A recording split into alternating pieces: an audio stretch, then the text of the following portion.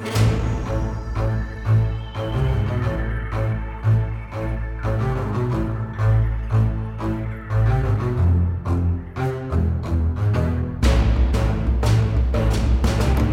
knows what day it is, but we do know it's time for another episode of Real True Facts, the realest, truest podcast out there. I'm Barbara Eden. And I am John Cheever. Not that one. Hey, John. Good afternoon, good morning, good evening. Hello again. I was thinking we should probably begin the show before we get any farther. Begin it with a disclaimer. I think this episode is not suitable for children or those faint of heart. Right. Unless you want to educate your children regarding the truth and the facts of the world. But I think it is safe to say that if you're, faint of heart, if you're likely to faint or die from hearing scary, spooky things, this is just a friendly disclaimer. Mm-hmm. Mm-hmm. We're talking about Poltergeist today. It is a very scary episode. Sometimes we do the spooky stuff, but I don't think we've ever done anything that is truly scary. And so I think this is going to be that show today. So we are talking all about poltergeists. Yes, those poltergeists, those moody little ghosts. They like to throw things around and poke you and make your furniture float. That is what we're going to get into today. Yeah, I think our audience, our listeners and viewers really do like the spooky stuff. And so I think it has its place. And it's a good time to talk about, this specific type of ghost entity. Maybe we'll figure out what to call it later in this episode. Yeah, we'll figure all that out. Ask and ye shall receive. Listeners, we are here for you today. We're going to do some scary poltergeists. So this week we do have a really interesting guest, the medium Miss Eleanor Darkness. You've probably heard of her. She's one of the most prolific mediums in the U.S. and likely the world. I can't necessarily speak for that because I haven't been in a lot of other places discussing ghosts. Well, we are very lucky to have her today. I know she has assisted on many high-profile cases in Southern California.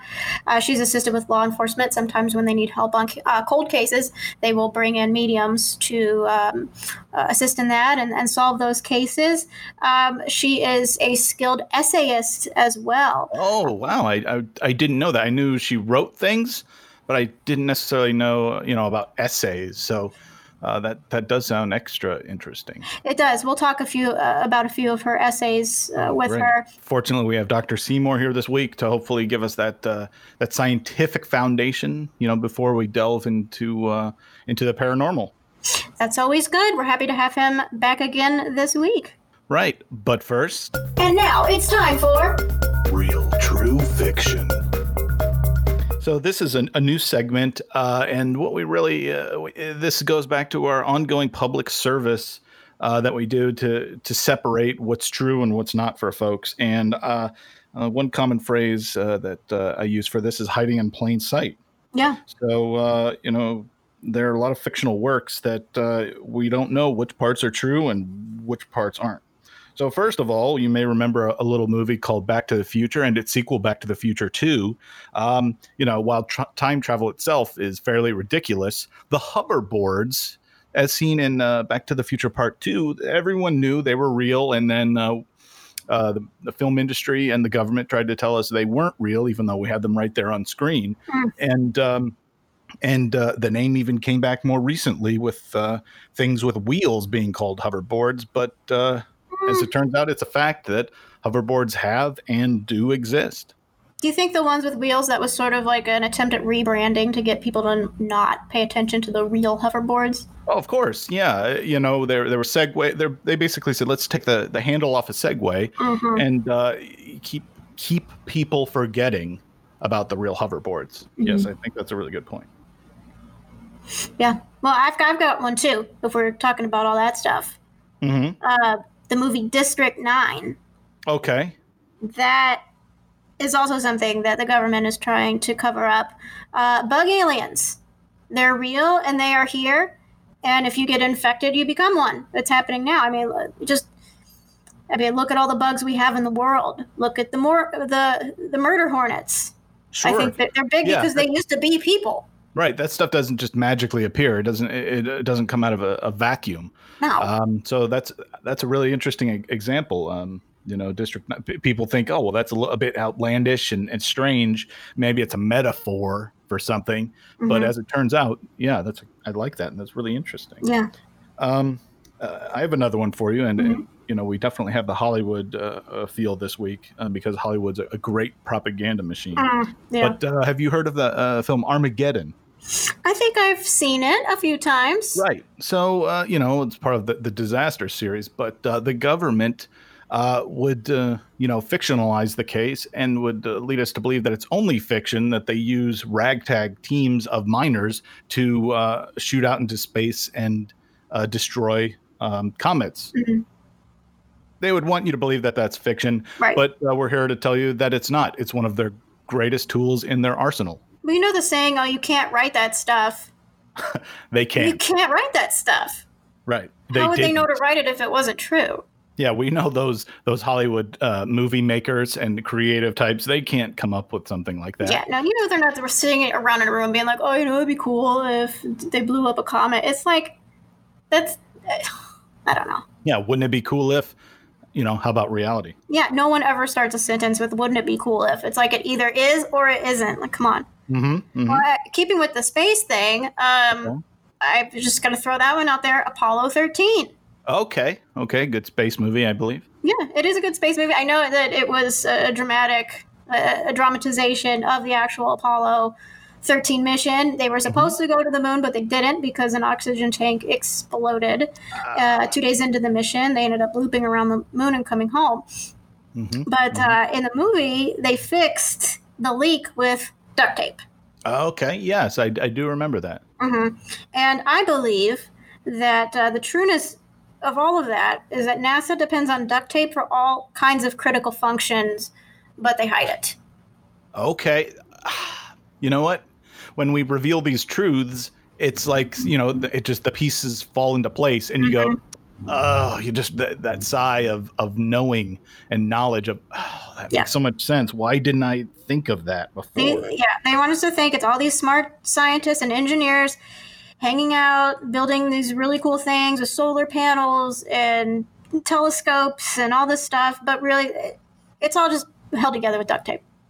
Yeah, and that totally makes sense when you say it. Like, I get it. Yeah. I have a third one here. I'll bring it back down to earth. Yeah. The Fast and the Furious series. There have been, I don't know how many, a dozen of these movies now, and every single one of them is ridiculous. Yeah. Not unlike Armageddon. And that's a really devious tactic that Hollywood uses to make us think that street racers make excellent secret agents. Mm-hmm. Why wouldn't they? They know how to drive fast. They can get away from stuff. They have street cred. They can move. Right. They're agile. They're nimble. They're not almost always. They're always good looking, which we learned last week makes you more trustworthy. If you are good looking, we trust you. Right. So the government does utilize street racers frequently to infiltrate other gangs, other organizations, crime, you name it. They're using street racers to infiltrate. Yeah, they are using really good-looking people to get these jobs done. And case in point, the last one I have today is Gattaca. You look at good-looking people, you can't look past genetic engineering. Right. That is real. If we just look at our own bodies, that's all the proof we need. Like the appendix. The appendix used to have a purpose, but it doesn't anymore. It's been made obsolete through science. And just like in the movie, like Ethan Hawke did, he wanted to transform himself into a better person. You literally have to transform yourself into a better person. Like, I think everyone was okay with how they looked until that movie came out. And then after that, everyone was like, well, I can have surgery for this. I can elongate my shins, which I think actually was the first instance of shin elongation was shown in that movie. So it's like a documentary. So the government or the powers that be, the government and some of the organizations don't want us to realize that to better yourself, you have to physically better yourself? Yeah. They don't want us to know. They want you to feel okay with who you are. What a load of crap that is. If you're not happy, you can change whatever you want. Wow. Again, it's like the veil is being lifted. Yeah. Wake up.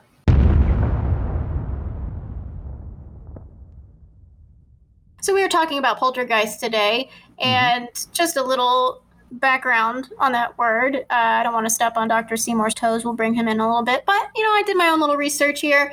Poltergeist is a German word for noisy ghost. Okay. Yeah, and they have been here since the dawn of time. I like to think that poltergeists are like the toddler ghosts because they tend to throw tantrums and be very volatile. There is some thought that people think that poltergeists cause memory lapses or daydreams. So if you're feeling super spacey, it's probably ghosts. And I tend to blame all of my shortcomings on ghosts anyway. So that works out for me. There have been very famous cases of poltergeists like the Bell Witch of Tennessee, which inspired the Blair Witch Project. Sure. The Einfeld Poltergeist and the Amityville Horror. Those are also really popular movies as well, which, as we know from the last segment, movies are always true. But I think my favorite is Jeff the Talking Mongoose, which is also an instance of a poltergeist. Now, I have to admit, I am not familiar with that one. Yeah, so Jeff, which was spelled G-E-F, Jeff. So is this in Canada or something? It was in the Isle of Man. Okay, so I assume that's same thing as Canada. Yeah, it's Gaelic. Either one.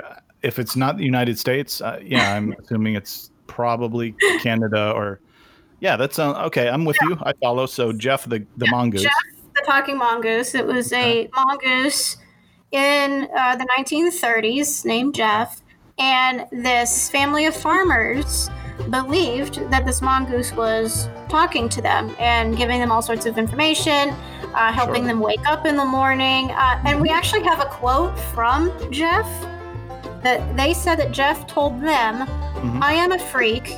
I have hands and I have feet. And if you saw me, you'd faint. You'd be petrified, mummified, turned into stone or a pillar of salt. Okay. Wow. So almost biblical talking mongoose. Yeah. Ghost. I mean, the mongoose came with a threat. Yeah, and it's and that's hard to say. If hands and feet, so maybe it was a human poltergeist inside of a mongoose. These questions are adding up. Yeah, there could be possessions. Dr. Seymour and Miss Eleanor Darkness. Yes. These interspecies ghosts and everything. That's a cool definition and primer. Maybe we should try and look into the science of this? We should. Right now. Do we have to bring in Dr. Seymour? Do you need to hack the... Here we go. Hacking the mainframe. I got nervous for a second. Sorry. There's a bit of a lag down in the bunker. Okay, you should be here. Dr. Seymour, are you here? I am here. It's good to hear from you, John and Barbara. That's a relief. I was worried for a second. Yeah, especially with the bunker lag, as we call it in the business. Thick walls. Right. A lot of concrete. Dr. Seymour, so we're talking about poltergeist this week, and as you may have heard, Barbara had some interesting definitions to get us started. While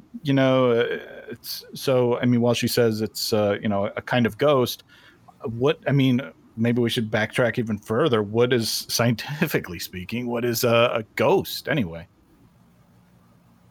Well, a ghost falls under the realm of what we would traditionally call parapsychology, and I do have PhDs in psychology and parapsychology. Oh, yeah. That's right. Yeah. So it is an unknown, or excuse me, unknown, I'm comfortable with that, unknown psychic phenomenon that relates to a person's physical, mental, emotional, or sexual experiences. Okay. And something that is not necessarily perceived by all people in the same way, but can be sensed by one or more persons. Okay. Yeah, that's clear as day now. Yeah. So, and it seems like perception is a big part of this. So I'm really glad we have a medium on today, because I personally can't perceive a poltergeist that I'm aware of in an effective or efficient way. So you've never had an encounter? I don't know. It's one of those things where I'm not sure because I haven't developed that communication. So it's, I've certainly had my, I would say, fair share, but even greater than a fair share, like a substantial share of weird stuff. Yeah. Well, maybe we can ask Eleanor how we can develop those abilities within ourselves, if in fact you do want to make contact. Right. That's a good question in itself. Yeah. And I'm really interested to hear from Eleanor as well as from the scientific perspective to learn a little bit more about how to record the data that would be useful for the scientific community. Mm-hmm. Yeah, data collection is a huge part of science. Yeah. Right. So, I mean, we keep talking about her. Why don't we just bring her on? Huh? I know. We're just like, man, I can't wait till she gets here. It's like, man, she's already here. So why don't we welcome Eleanor Darkness? I'll just say our guest today really needs no introduction. Like we said earlier, she has assisted on many high-profile cases all over the country. Her essay on psychic closure after death inspired the Jennifer Love Hewitt TV show Ghost Whisperer. So please give us a real true facts welcome to Eleanor Darkness. Salutations, my children. Oh. Hello, great to have you. This is exciting to speak to a real medium. First, I'll be selfish. Plural of medium, is it media or mediums? Medii. Medii. Yeah, we refer to it as medii, yes. But there are many other names that we can go by. Okay. Yeah, you guys, seem like a pretty down-to-earth, flexible group. Yeah. You don't seem like you get offended if someone used the wrong kind of plural. But, as a matter of fact, I do take offense to the term down to earth. I like to think that I'm far more ethereal. I travel through many earths, but yes, as you are trying to ensue, I do allow for many names to encompass my being. That's a good point. I apologize for that. That's a good point. Yeah, I do. Yeah, I'll try and I'll apologize ahead of time. I certainly do not mean offense. I'm just a little old-fashioned and still have a lot of learning to do. That's why you're here, right? Yes, I'm here to teach everyone. Thank you, John, for your apology, but I'm also here to educate, so consider that your first lesson. We are all students. So. Great, I'm already learning. This is exciting. So, Eleanor, thank you for joining us today. We really just want to walk through what it means to be a medium, because we're talking about ghosts, we're talking about making contact, but I know a medium has to do, and correct me if I'm wrong, with bringing the messages from the other side to the world of the living in order to communicate something from someone who has passed. Am I correct in that assumption? Yes, Barbara, you're very accurate in your assumption there. I live for bringing messages both from the beyond and from the current to the beyond. I am one to communicate. Okay, so that's a good point. Yeah, so it's not necessarily from the beyond only one direction. It's not just the beyond back here, but it's also here to the beyond. Yes, as I hope that you and your family members have experienced in my delightful television show that is based after my life, Ghost Whisperer, I communicate with humans to tell them what the beyond says to them, but simultaneously what the humans need to say to the beyond. Okay. Mm-hmm. So if I had something that I needed to say to a loved one that had passed on, you would be able to communicate that message to them? If they're open to it, yes. Mm-hmm. Okay, so going piggybacking on Dr. Seymour's question, are there ways to kind of record these communications, or what's the best way to kind of keep track of them and maybe record them or analyze them for future use or something like that? I am a strong supporter of journaling. Journaling is a very, very unique tool when it comes to communicating with the beyond. There's a lot of script that you receive from the beyond that manifests in your journal, and that is a wonderful way of documentation. But it also really helps if you're very high when it happens. Mm. Okay. So, yeah, I like the idea of the traditional you can call it old-fashioned, but I think it's still a current way of just writing things down because you don't have interference from things like tape recorders. And well, I know there's like automatic writing where you just like scribble and then the spirit flows through you and they give you the messages that way. Yes, scrying is what we refer to it. Yes, you are a squire to the medium world, so we refer to it as squiring. To the medium world. That makes sense. So what? Oh, so go ahead. I was just going to say. So, Barbara mentioned you were an essayist. So, I mean, does that mean a lot of your writings then become essays, or is that how that generally works? Is that where your essays come from this journaling or scrying? Yes, if you will actually look, many of my doctoral pieces, I credit the people from the beyond that have influenced said writing. So there are a lot of co-authors on a lot of my doctoral work. Because I have the influence of others who are helping to elevate my education to those around me. So we should actually be calling you Dr. Eleanor Darkness. I prefer Miss. I am still single. Miss. Oh, okay. You gotta put that out there somehow, right? Do what you gotta do. That's what I would do if I could. But I don't have a lot of company down here in the bunker. Hey, get it where you can. That's what I say. Miss Eleanor, I do want to ask, because we know all about your credentials and all of the wonderful work that you've done, but for those out there that maybe don't know what it really means to be a medium, can you take us through maybe your origin story or just an instance that made you think, oh man, like I'm a medium, like I have to use these gifts. Like, what is an instance of that you can you tell us? I mean, there were many instances within my childhood that gave me an inkling to my connection, but it wasn't until my teen years after puberty things really became apparent. I have been in the profession for 13 years now, but as I've learned throughout my profession, many other lifetimes have I actually participated in this connection to the spiritual world. But roughly 13 years ago, I was on a family trip and I snuck off with my younger brother and we smoked some reefer. And when I came back to the hotel room, I realized that we were on sacred ground and that there had been many other lives that had lived there. And suddenly I was having conversations with other individuals who had partaken in inhabiting that particular place. Mm-hmm. Mm-hmm. So that was one experience. Then after that experience, you had greater than an inkling. You realized, okay, I'm a medium, and I want to explore this gift and actually develop it and use it for the greater good. Yes.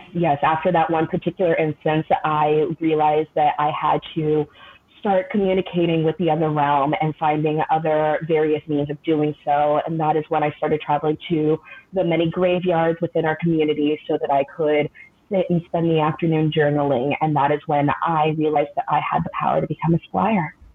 And from there, many other terms and twists developed, but those were two main catalysts in my younger years. Did that scare you at all? I know that the times, because I have had some ghostly encounters, the times that I have encountered those ghosts and knowing that I can speak to these things have terrified me. Did that scare you at all when you first had that encounter? Oh, goodness, no. As I mentioned, I grew up with a younger brother. He scared the crap out of me growing up. Anything to deal with the afterlife was much, much better. Mm-hmm. Well, I was an only child, so I'm actually a pretty jumpy person. I didn't really have anybody to run interference off of. So this kind of, it reminds me of the question we brought up earlier. Can you develop these skills or, maybe or sharpen them? So, since your first experience, do you feel like you've honed these skills further, through these 13 years and or do you feel like it once it's on, it's something you can't really learn. It's just a gift. With any practice of any muscle that you use, there is a repetition that you can help to grow said muscle. However, as I said, smoking reefer, real key way of like dialing in. So I've talked to many people that after their first time smoking weed, they get extremely paranoid. But if you lean into that, it's actually other worlds pressing down on you, trying to infiltrate you. So if you can learn to live through the paranoia, you can actually have a very graceful interaction. So yeah, that really goes back to Native Americans have used mind altering, peyote and even the marijuana throughout the years to open up to new worlds. And now we have some of the more recent generations speaking on MDMA and some other chemicals that expand your mind and open up your mind to new experiences. So it sounds like this is a bit in tune with that, and it's a way to bring down the defenses and your normal human wall that you put up to kind of let spirits in and out. Well, I know after a couple of drinks, I'm like seeing auras and stuff, so that might have something to do with it. Okay. I have personally, yeah.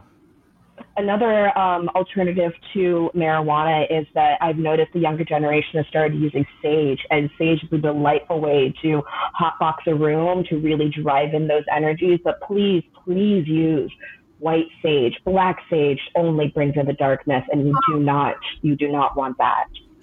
Okay, so is this sage? Is this the same sage that you cook with? I apologize for my ignorance. I'm really not. I'm not familiar with the sage. Is this? Yes, and it is the same sage that you cook with, and I have a delicious pumpkin pasta recipe that I can send to you that utilizes sage. However, it is also a dried out version that you can ignite, and it causes a wonderful swell of white smoke.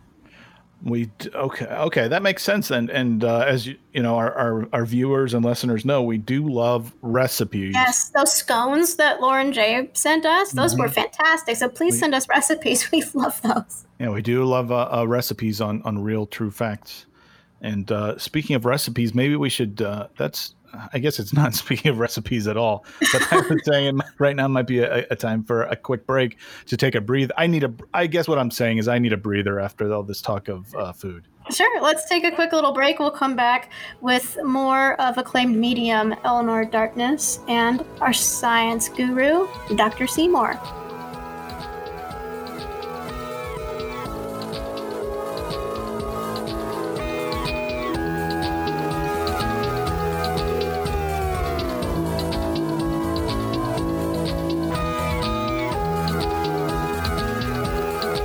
And we're back after that quick break. I needed to get that little rest in after talk of recipes. But this week we're talking about poltergeists with our medium, Miss Eleanor Darkness, and of course our resident in-house science expert, Dr. Seymour. So, we were talking about developing these skills, and it's almost like muscle memory. But I am going to kind of circumvent normal podcast rules and mention something that was talked about off air. Barbara and Eleanor were talking about some kind of story about a hotel or something, and I have no idea what this is, so I'm just going to bring it right out because I'm so curious. Oh yeah. Are you comfortable sharing that? I don't know what it is you're sharing, Miss Eleanor, but I'm so curious. I'd like to know if that's possible. So yes, as we've been mentioning poltergeist, there are many different variations to what a poltergeist is, whether it be an apparition, a bogey, a banshee, a demon, a doppelganger, spiritual being, hobgoblin. There are many different manifestations. And to do with this hotel experience that I had as of late, I was on my latest book tour. I was traveling around town, and my VW bus broke down. And I had to take up a residence for the evening in a abandoned hotel. It wasn't entirely abandoned. There was still a gentleman there. He was the caretaker of the grounds, and he offered me a room for the night, but he made it very well known that I was the only entity that was staying there. He had mentioned that throughout the years that there had been a couple of different ghost hunters that had come through. Obviously, he saw the side of my van that's very beautifully spray painted with my face on it, holding my latest book. Oh, cool. Yes, it is very rock and roll. And yes, so he mentioned that there have been many different people who have come through and have mentioned and to do investigations. And at the time I was standing there, I felt no inkling, and I thought that it was written up to, roadside hick sort of culture. And as I was led to my room, I began feeling a sensation that I had never felt before. It was something that was very foreign to me.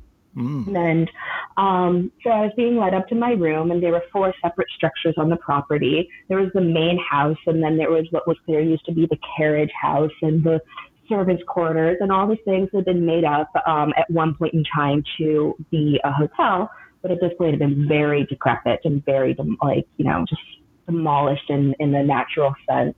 He took me up to the second floor, which I thought was very unsafe, but nonetheless, we climbed the stairs. He led me into my room.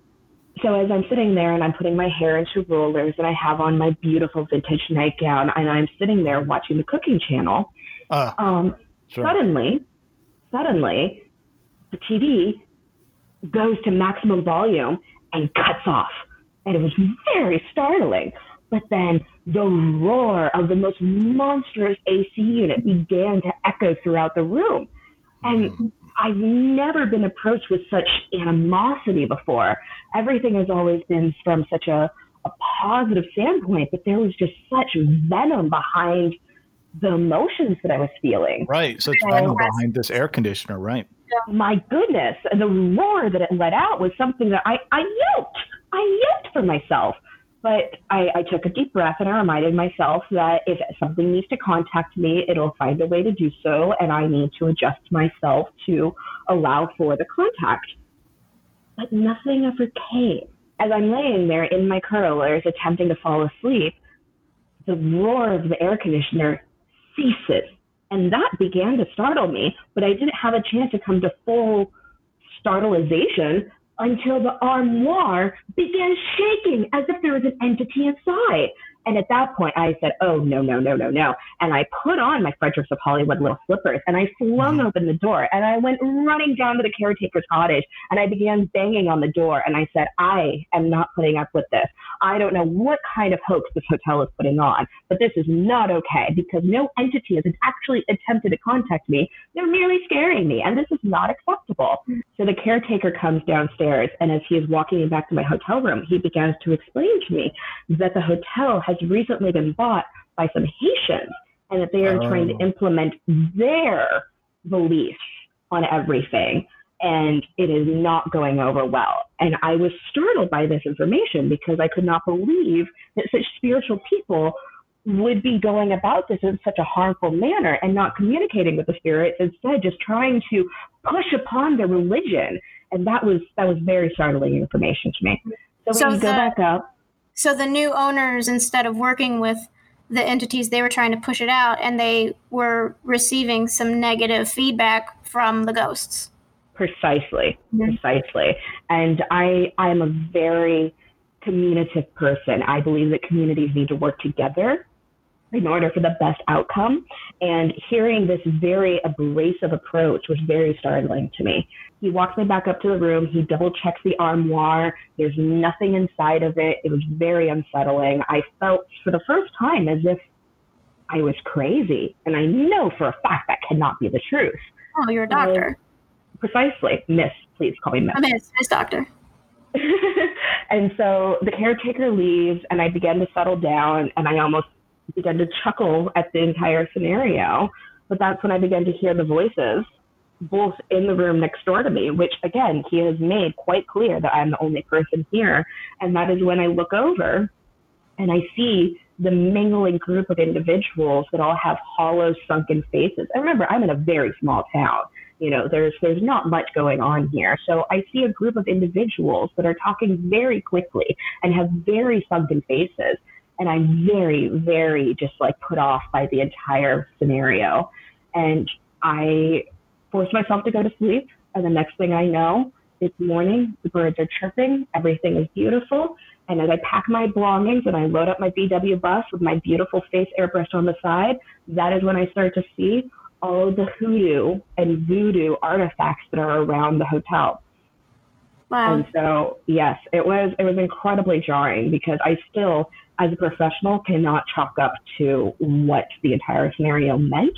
But I definitely did some journaling. And as I was doing the journaling post haste at the coffee shop down the street, there was a young girl who appeared in the journaling, and she told me, please never return. This is not a safe place. Wow. After the fact, many years later, I did have a colleague whom I was recounting the story to, and he himself is a paranormal investigator, and he is the one to get involved in the knickknacks and the technology and whatnot. And I would say that he has encountered quite a few interesting things.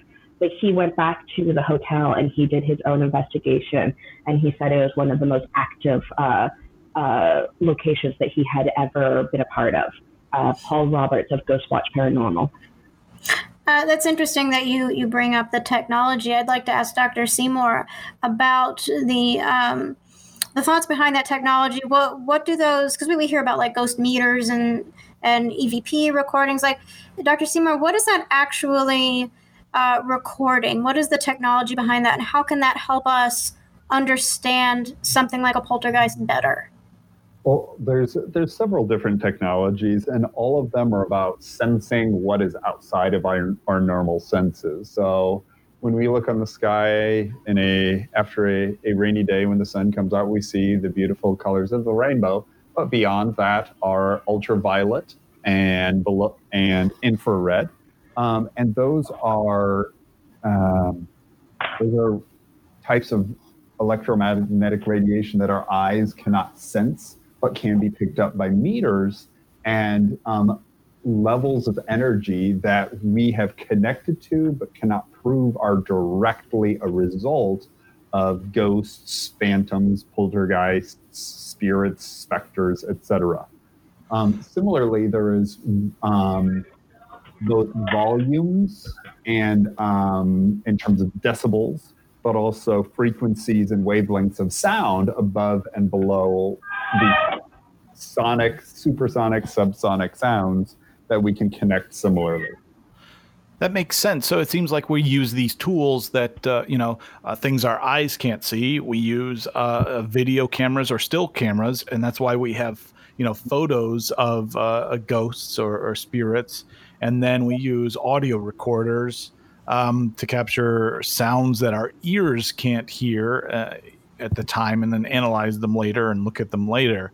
So that's I'm beginning to kind of understand. It goes back to perception. We're using these tools to perceive things that the human body can't quite perceive.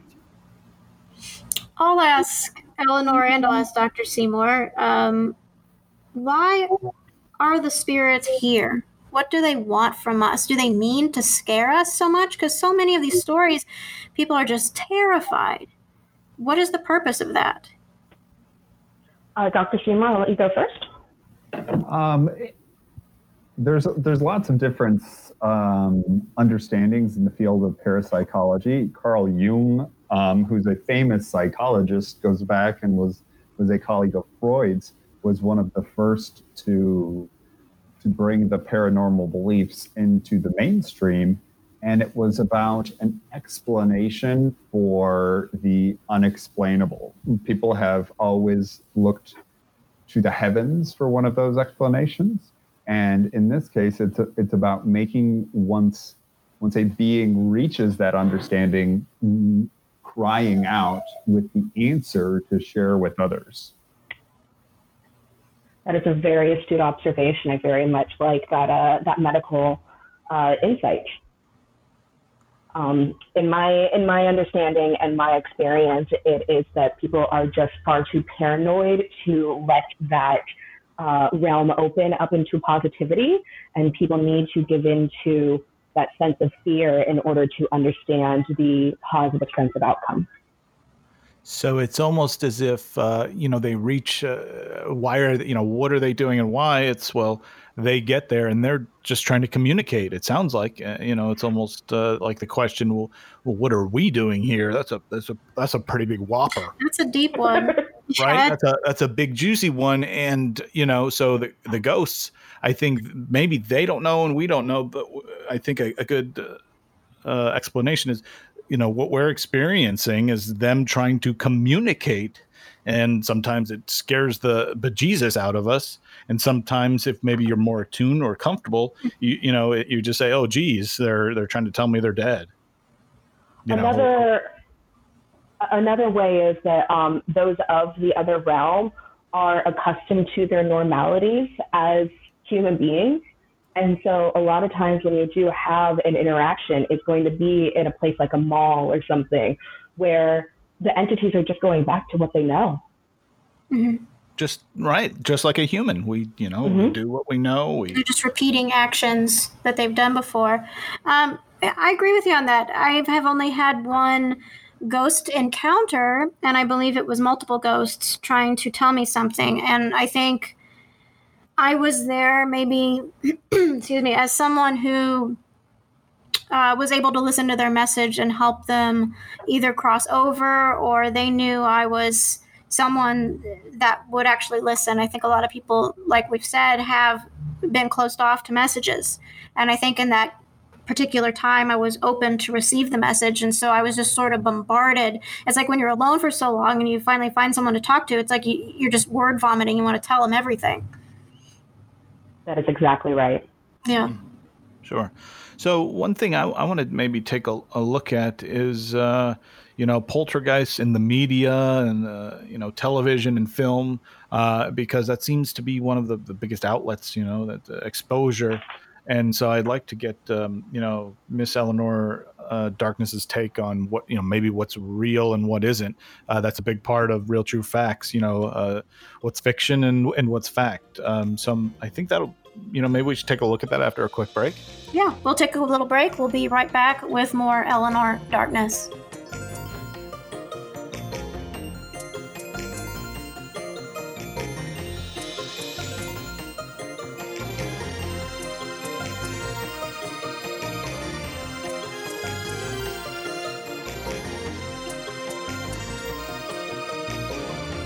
We are back again with our guest, Eleanor Darkness, famous, incredibly gorgeous medium.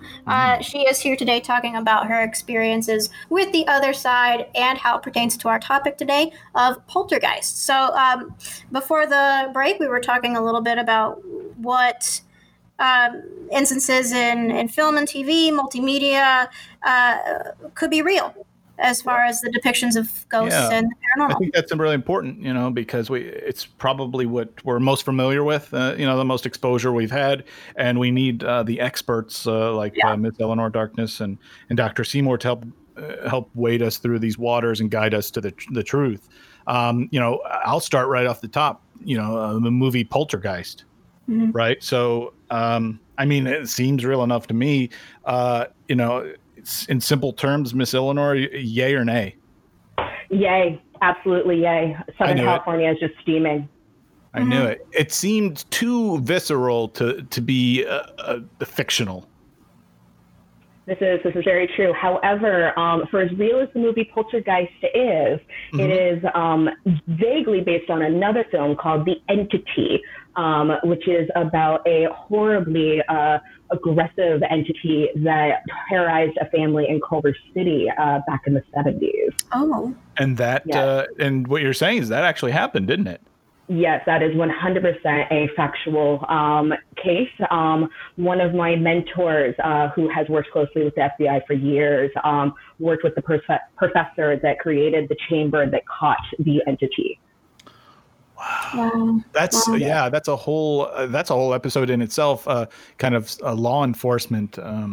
We need to take a note of that. We do. Really yes, all the very married men in law enforcement. Yes, we can talk about that for days. Sure. We'll find you a boyfriend one of these days. I want to ask, I know Amityville is true. I know that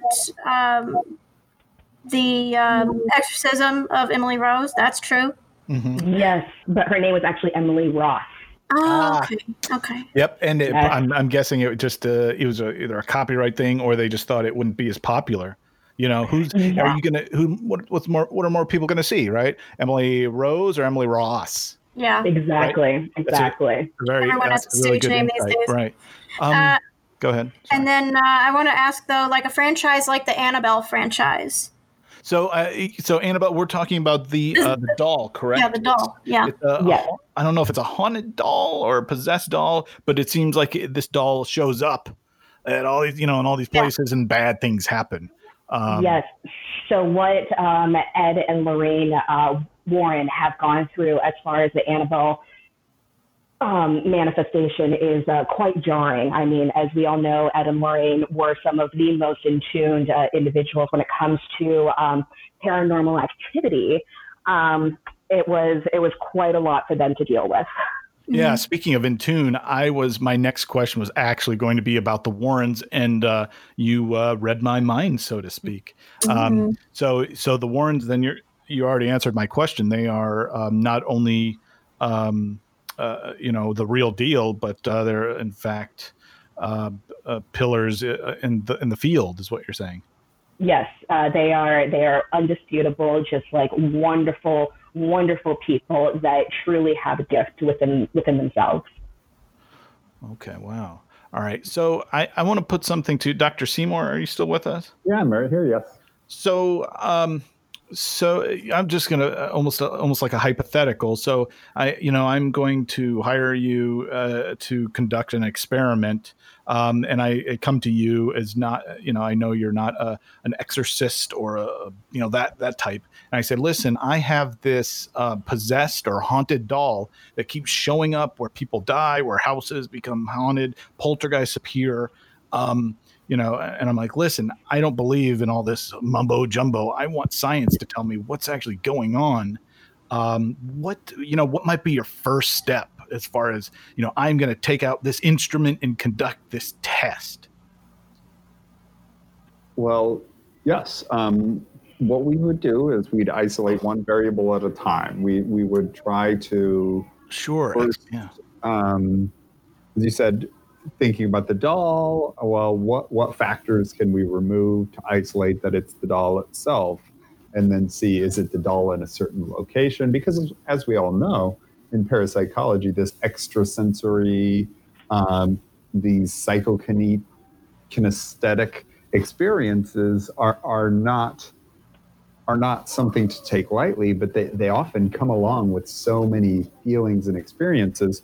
You would try to place the doll in a more sterile environment and see if a person experiences that, and then try to move on to the next person. Try to Exactly. Okay, I get it. Yeah, so we would, take out all the other variables, take this doll, put it in a laboratory, controlled environment, and then introduce a person, a subject, and then record the observations. And that's really interesting. That's a really good starting point, because we've eliminated all this exterior stuff, all this extraneous stuff, and now we have a good starting point to base tests on and procedures and that kind of thing. I just wanted kind of a layperson's introduction to our thought process for me. So that was wow.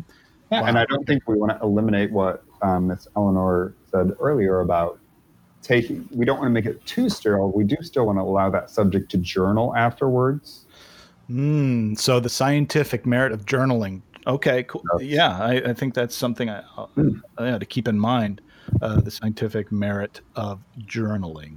So I know we're talking about media and film, TV, books, and things. But before I forget, I have to ask you, Miss Eleanor Darkness, is there one particular case that you have worked on, that you've been a part of, that's really stuck with you? And if you have to change names or events to protect those involved, I completely understand. Or if you have to say, well, it's the Bamityville house or something.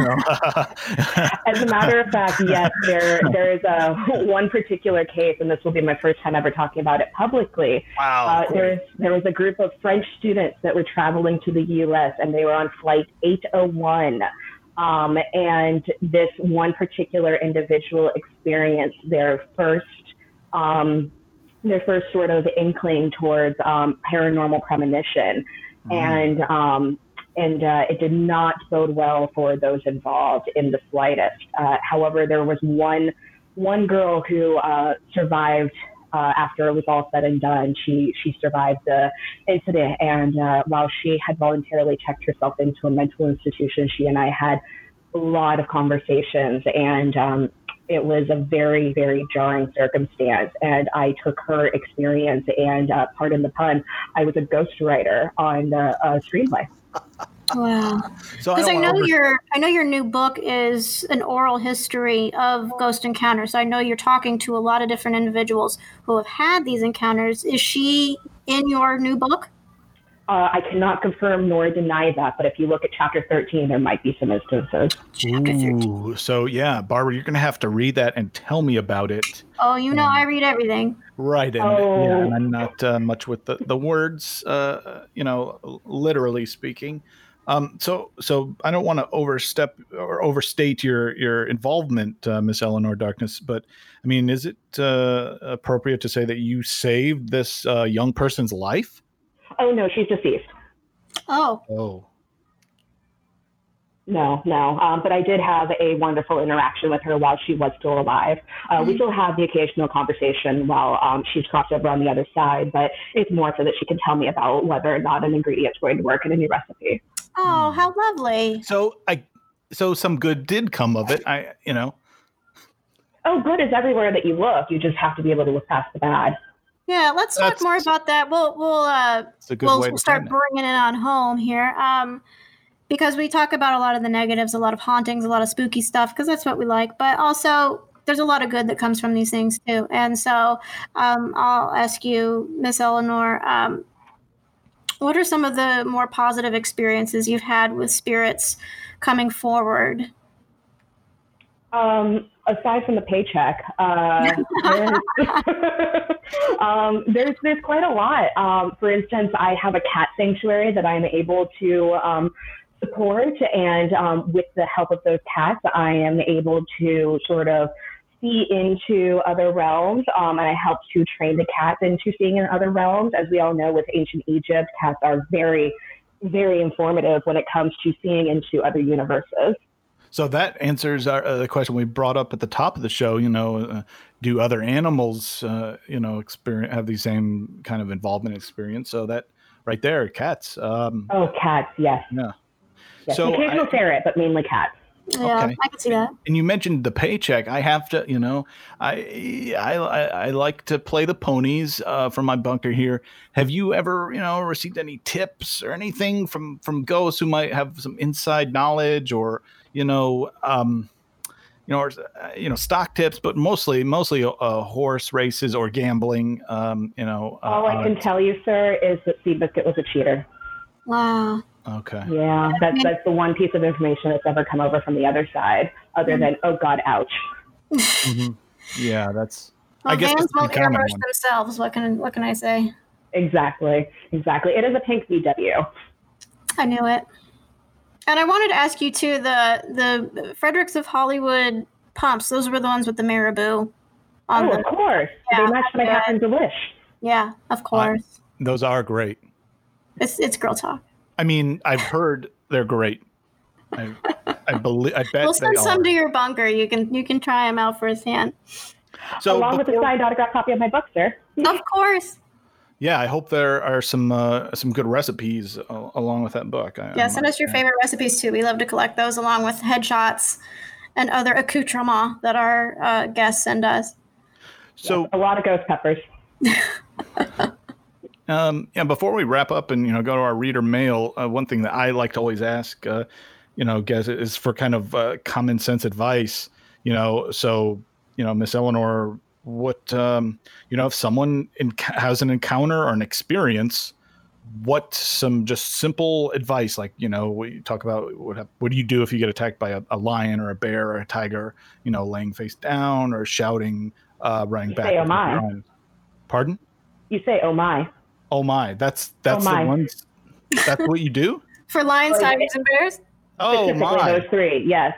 Okay, yes. So but for ghosts, more in your direction, perhaps poltergeist ghosts. If you have an experience, what would you recommend? Just simple instructions for someone saying, "Hey, man, I'm freaking out here." What would you recommend they do? concentrate on your breathing. Make sure you have a level breath. If you're withholding oxygen from the environment, the entity itself will get a little frustrated because they too need to breathe. So maintain a certain level of breath and watch yourself breathing in. And other than that, think of happy places, think of flowers, think of cats, think of rainbows. And if you choose to engage, open yourself up. If not, think of the bright, fluffy things. Right. Good energy brings other good energy. That's true. Okay. That's That's really great. And, I also want to throw that why don't we throw that to Dr. Seymour, maybe on a more medical level, although breathing is pretty darn medical. But is there any additional advice, Dr. Seymour, from a practical or a medical standpoint on what someone should do other than breathe? Or, that might just sum it up. I don't know. I do, from a medical standpoint, highly encourage everyone at all times to breathe. More good advice. Simply stated. So I want to thank Dr. Eleanor Darkness for being on the show today. Thank you. Are just an absolute angel, and we appreciate you coming on and telling us all about this world that you call medium. It was my pleasure. Farewell, my children. Oh. And thanks for coming on. And Dr. Seymour, thanks again for joining us. Always great to be here and great to learn while I am teaching. So let's close up that. Let's close up the bunker. We got that all bunk delay there. All right.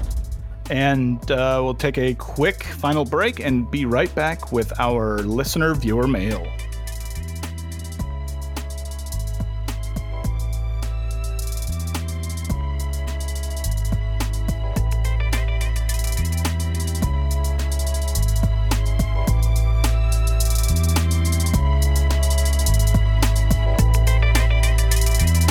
Listeners, before we say goodbye today, I thought we would take an opportunity to read some more listener mail that we have. Oh, I do love listener mail. Before we move forward, what is that? If people want to reach out, we have an email address, correct? Yes, the email address is realtruefactsmail@gmail.com. You can also follow us on Instagram at realtruefactsgram. You can send us a DM. You can comment on any of the show info that you see. We post a lot of extra goodies there. So if you just can't get enough, give us a follow there and let us know what you think. Okay. So what do we have this week, Barbara? We got a couple messages today. We've got one question here that says, when are you guys going to do an episode on aliens? That's like asking, when are you going to do an episode on humans? When aren't we going to do an episode? Yeah, I think we've mentioned aliens in probably every episode because it all comes back to aliens. Yeah, it's part of everyday life. Yeah, like I said, when are you going to do an episode about air, the clouds? Although we probably should address that at some point. But, we probably should. But yeah, okay. Maybe we'll look at. I think that's reasonable. To maybe look at talking about the different kinds of aliens and things. They also said they love the Secret Society episode. Oh yeah, who doesn't? Yeah, so that's great. Great comment. This one says, great show. You guys are always talking about bunkers, but where are you exactly? How far underground are you? Can you recommend a good bunker contractor? Well, I unfortunately, as far as my location is concerned, I cannot disclose that. And as far as how deep, I'll just say, I'm deep enough, folks. I'm well deep. Yeah, nice try. We can't tell you where we are. That's for a safety thing. How far underground? As deep as we can go, baby. As deep as I can get. And then, right. Go ahead, bunker contractor. Any good bunker, you build it yourself. So you have to do the research. You have to put the time in. You got to build it yourself. Yes, that's an. I can't stress that enough. How great of a point that is. If you have someone else build your bunker, then they know too much. Yeah, then they know. Yeah, one of the few people I trust, Dr. Seymour. I did tap into him for some advice, when it came to, some of the math involved in structural analysis. But even with him, he's not aware of any of my final, my final construction, any of the final. I got my blueprints off Reddit. No one really looks at that website, so What I is guess it? It's called. What is it called? What's the website? It's called Reddit. Reddit, like it's spelled READIT. Like I read that. Like I read it. I guess, yeah. But I got my blueprints there. No, I asked because I want to check it out. It sounds like it could be a good resource. Yeah, take a look. I thought maybe it was about the color, but no, I think you're right. It's about reading things. Okay. And that's it for the mailbag. Just a couple things here. Was this about aliens? When are you guys going to do an episode on aliens? Right. Back to that. When are we going to do an episode on aliens?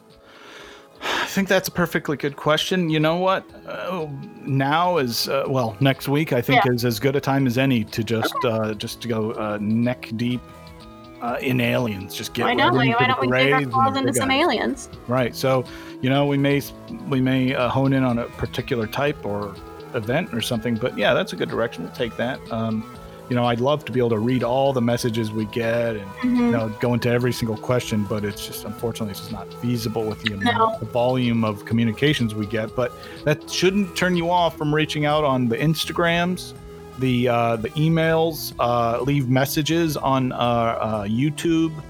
Wait, we don't have a YouTube yet. Not yet. We're getting there. I mean, iTunes, leave a review and communicate there. Podbean. Yeah, so we try and have a lot of avenues for you to communicate with us. Because anywhere podcasts are sold.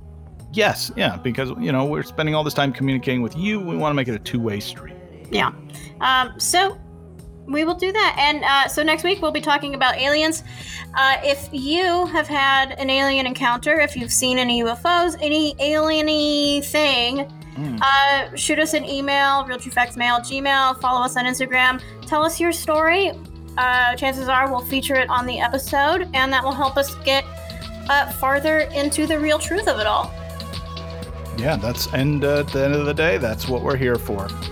It is. So thank you today and always, my dear listeners, for tuning in to Real True Facts, the Real True podcast. Keep questioning your world, because just because you hear it or read it doesn't mean it's true. We will see you next time.